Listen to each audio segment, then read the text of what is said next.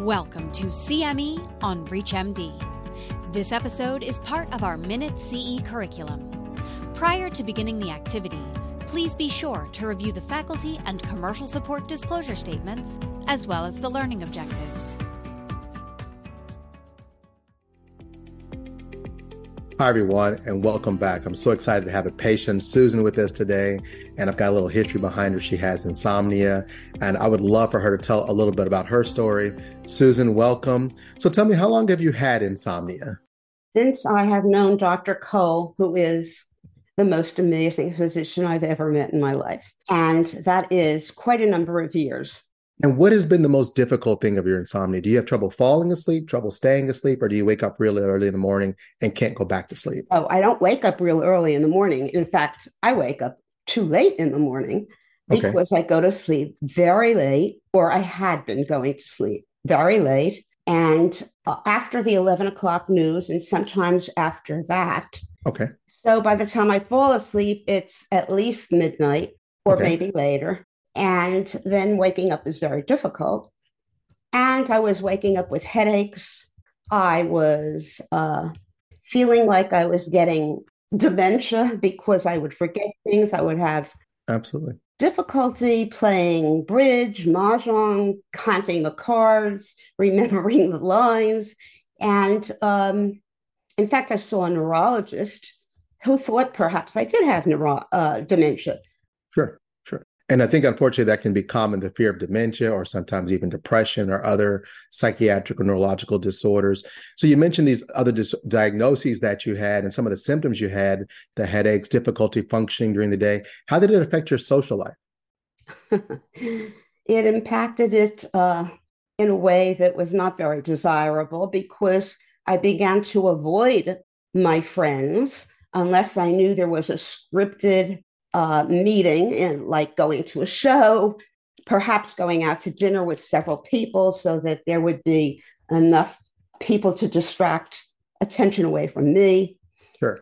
And it was a negative kind of feeling. I had great anxiety, not just about the way the world is going, but of course the way I was going. Sure, absolutely. And what kind of things did you do while you were home? Were you taking naps during the day? Did that seem to help? Or did you avoid taking naps? I thought, okay, it says you're allowed to take a 20-minute nap. That never happened. I would lay down like around 3 o'clock, and then it would be 4:30 before I would get up, which of course exacerbated the situation because then I absolutely could not go to sleep. At nighttime. Absolutely. What about exercise? Did you try increasing exercise at all? Did that help or not help? Actually, yes, I did start to exercise. What I didn't recognize was that I was trying to exercise at 8 o'clock at night. So I would go out for my very rapid walk, jogging, and then I would come home and I felt, exhausted, but in a good way. And I suppose that did help me get to sleep a little earlier, along with some medication, I have to say. I'm still taking medication, but it's not the kind of medication that is very potent. Sure. And I think that's important. Some people really want that potent feeling so they can fall asleep quickly, although they've had insomnia for many decades. When you saw your sleep specialist, what do you think was the one thing or the two things that helped the most in terms of improving your insomnia? Well, first, Dr. Cole did identify that I had sleep apnea, and I thought that would solve all my problems. I was very grateful. She found a way for me to get off the CPAP and use a dental appliance. Good. I thought that was the end. No, it was not.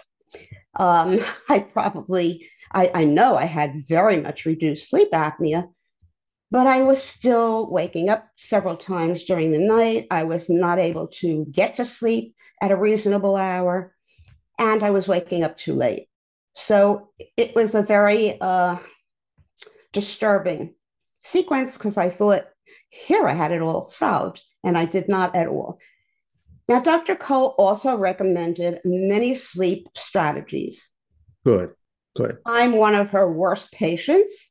I doubt that. Because I doubted all of them. Mindfulness, turning off the TV, that was torture. Very common. Very common. However, I have learned recently that one at a time I have begun to take her advice. Reluctantly, begrudgingly, I turn off the TV at 11 o'clock. I do not let it go any further than that. Good.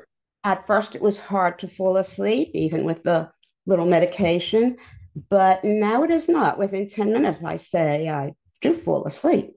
And I think what you described is fantastic. I mean, like you said, you thought it would be better with sleep apnea. You stuck with your doctor. You got the appropriate questions.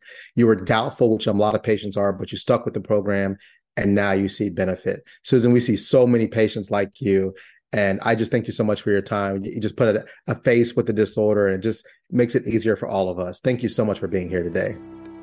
Thank you for having me. Hope you guys learned something today, and we will see you soon. Thank you. Bye.